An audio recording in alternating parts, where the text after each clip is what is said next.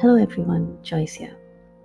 So today's text like so hard to grasp and assimilate and take in for our lives. Number one, in Hebrews 12 talks about correction and disciplining. And it's like, oh, so rightfully so. When God says, "I am your father and you are my children," he says your sons, but I'm saying yeah, children. So in other words, God says, "My son, do not regard lightly the discipline of the Lord, nor lose courage when you're punished by him." Nor lose courage when you're punished by him, for the Lord disciplines whom he loves and chastises every son whom he receives. And then the further in this particular text, it goes on to say that if you're not corrected, then you are considered illegitimate children. So because he is our father, because we are his children, God will always correct, just like how we also correct and discipline our own children until a certain age. After that,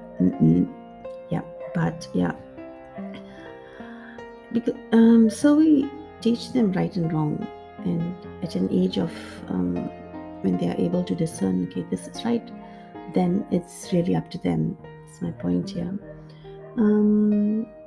So I had written in my Bible, I wrote, always question, for if I don't, I will never get answers. So if there is a discipline that's been given to us, we always want to know, right? Why am I being disciplined? What did I do that was wrong? If this is happening to me, why is it happening to me? So to always seek answers from God, because if we don't seek answers, we'll probably just end up sometimes like me, just whining, grumbling, and just like, Lord, don't you care, don't you this? But God's trying to tell me something.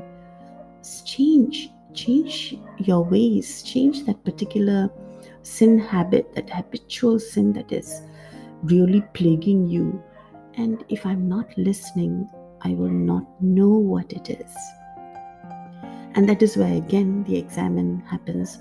So we are making it a point every day in our daily prayer, on most days, to do the examine as a family, because like Saint Ignatius said, no, you can miss. He told his priest, no, he said, miss whatever you want to, but do not miss the twice a day examine. So because if you don't do the examine, you'll just carry on life, and there's not going to be any change. Even this morning I was thinking, so I carry forward my examine even the following morning, and I think about, okay, how best am I going to change my behavior? How best am I going to change my attitudes?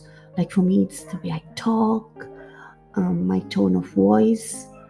Today I'm very, very concerned about this.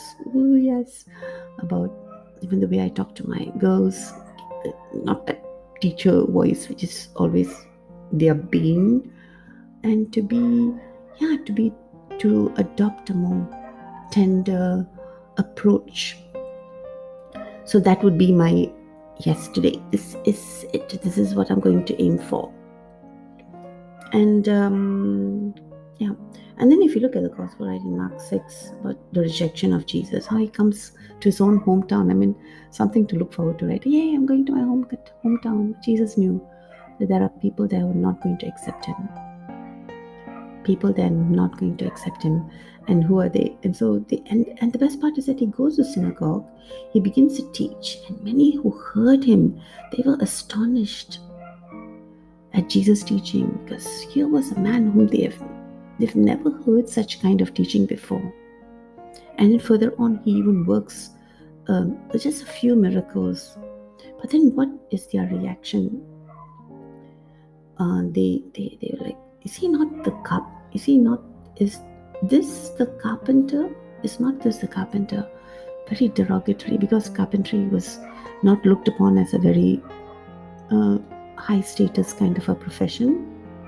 The son of Mary, and even that also was derogatory, because normally Jews would address the son of, they would use a father's name.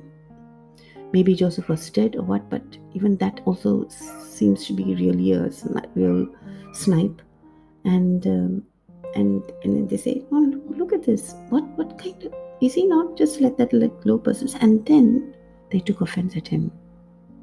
So they would like today, like we do on social media, say, "Oh, this student is just a child of this, and look at him where he is today." We yes, we honor them, but in that time they're like, "Who is this? Look at his parents, look at his lineage, look at his ancestry." And in the beginning they were odd, then they were felt insulted. And then Jesus, what did Jesus? And they took offense at him. Jesus said to them, "A prophet is not without honor except in his own country, among his own kin, his own house." And he could not do many mighty works there. And he healed a few sick people. So they saw him healing, they heard his message, and yet they rejected him. He marveled at their unbelief. And then and something also to take away was that Jesus did not take it personally, because sometimes I do, right? When people look at us, like look at me, I'm like, if their behavior is insulting, I tend to take it very personally. And so today's message for me also is to detach myself and to be like Jesus, to look at Jesus. And he could have gone and sat in the corner and nodded mind and said, "Oh, Father, look at them, my own people, they did not listen to me." But he did nothing of that sort.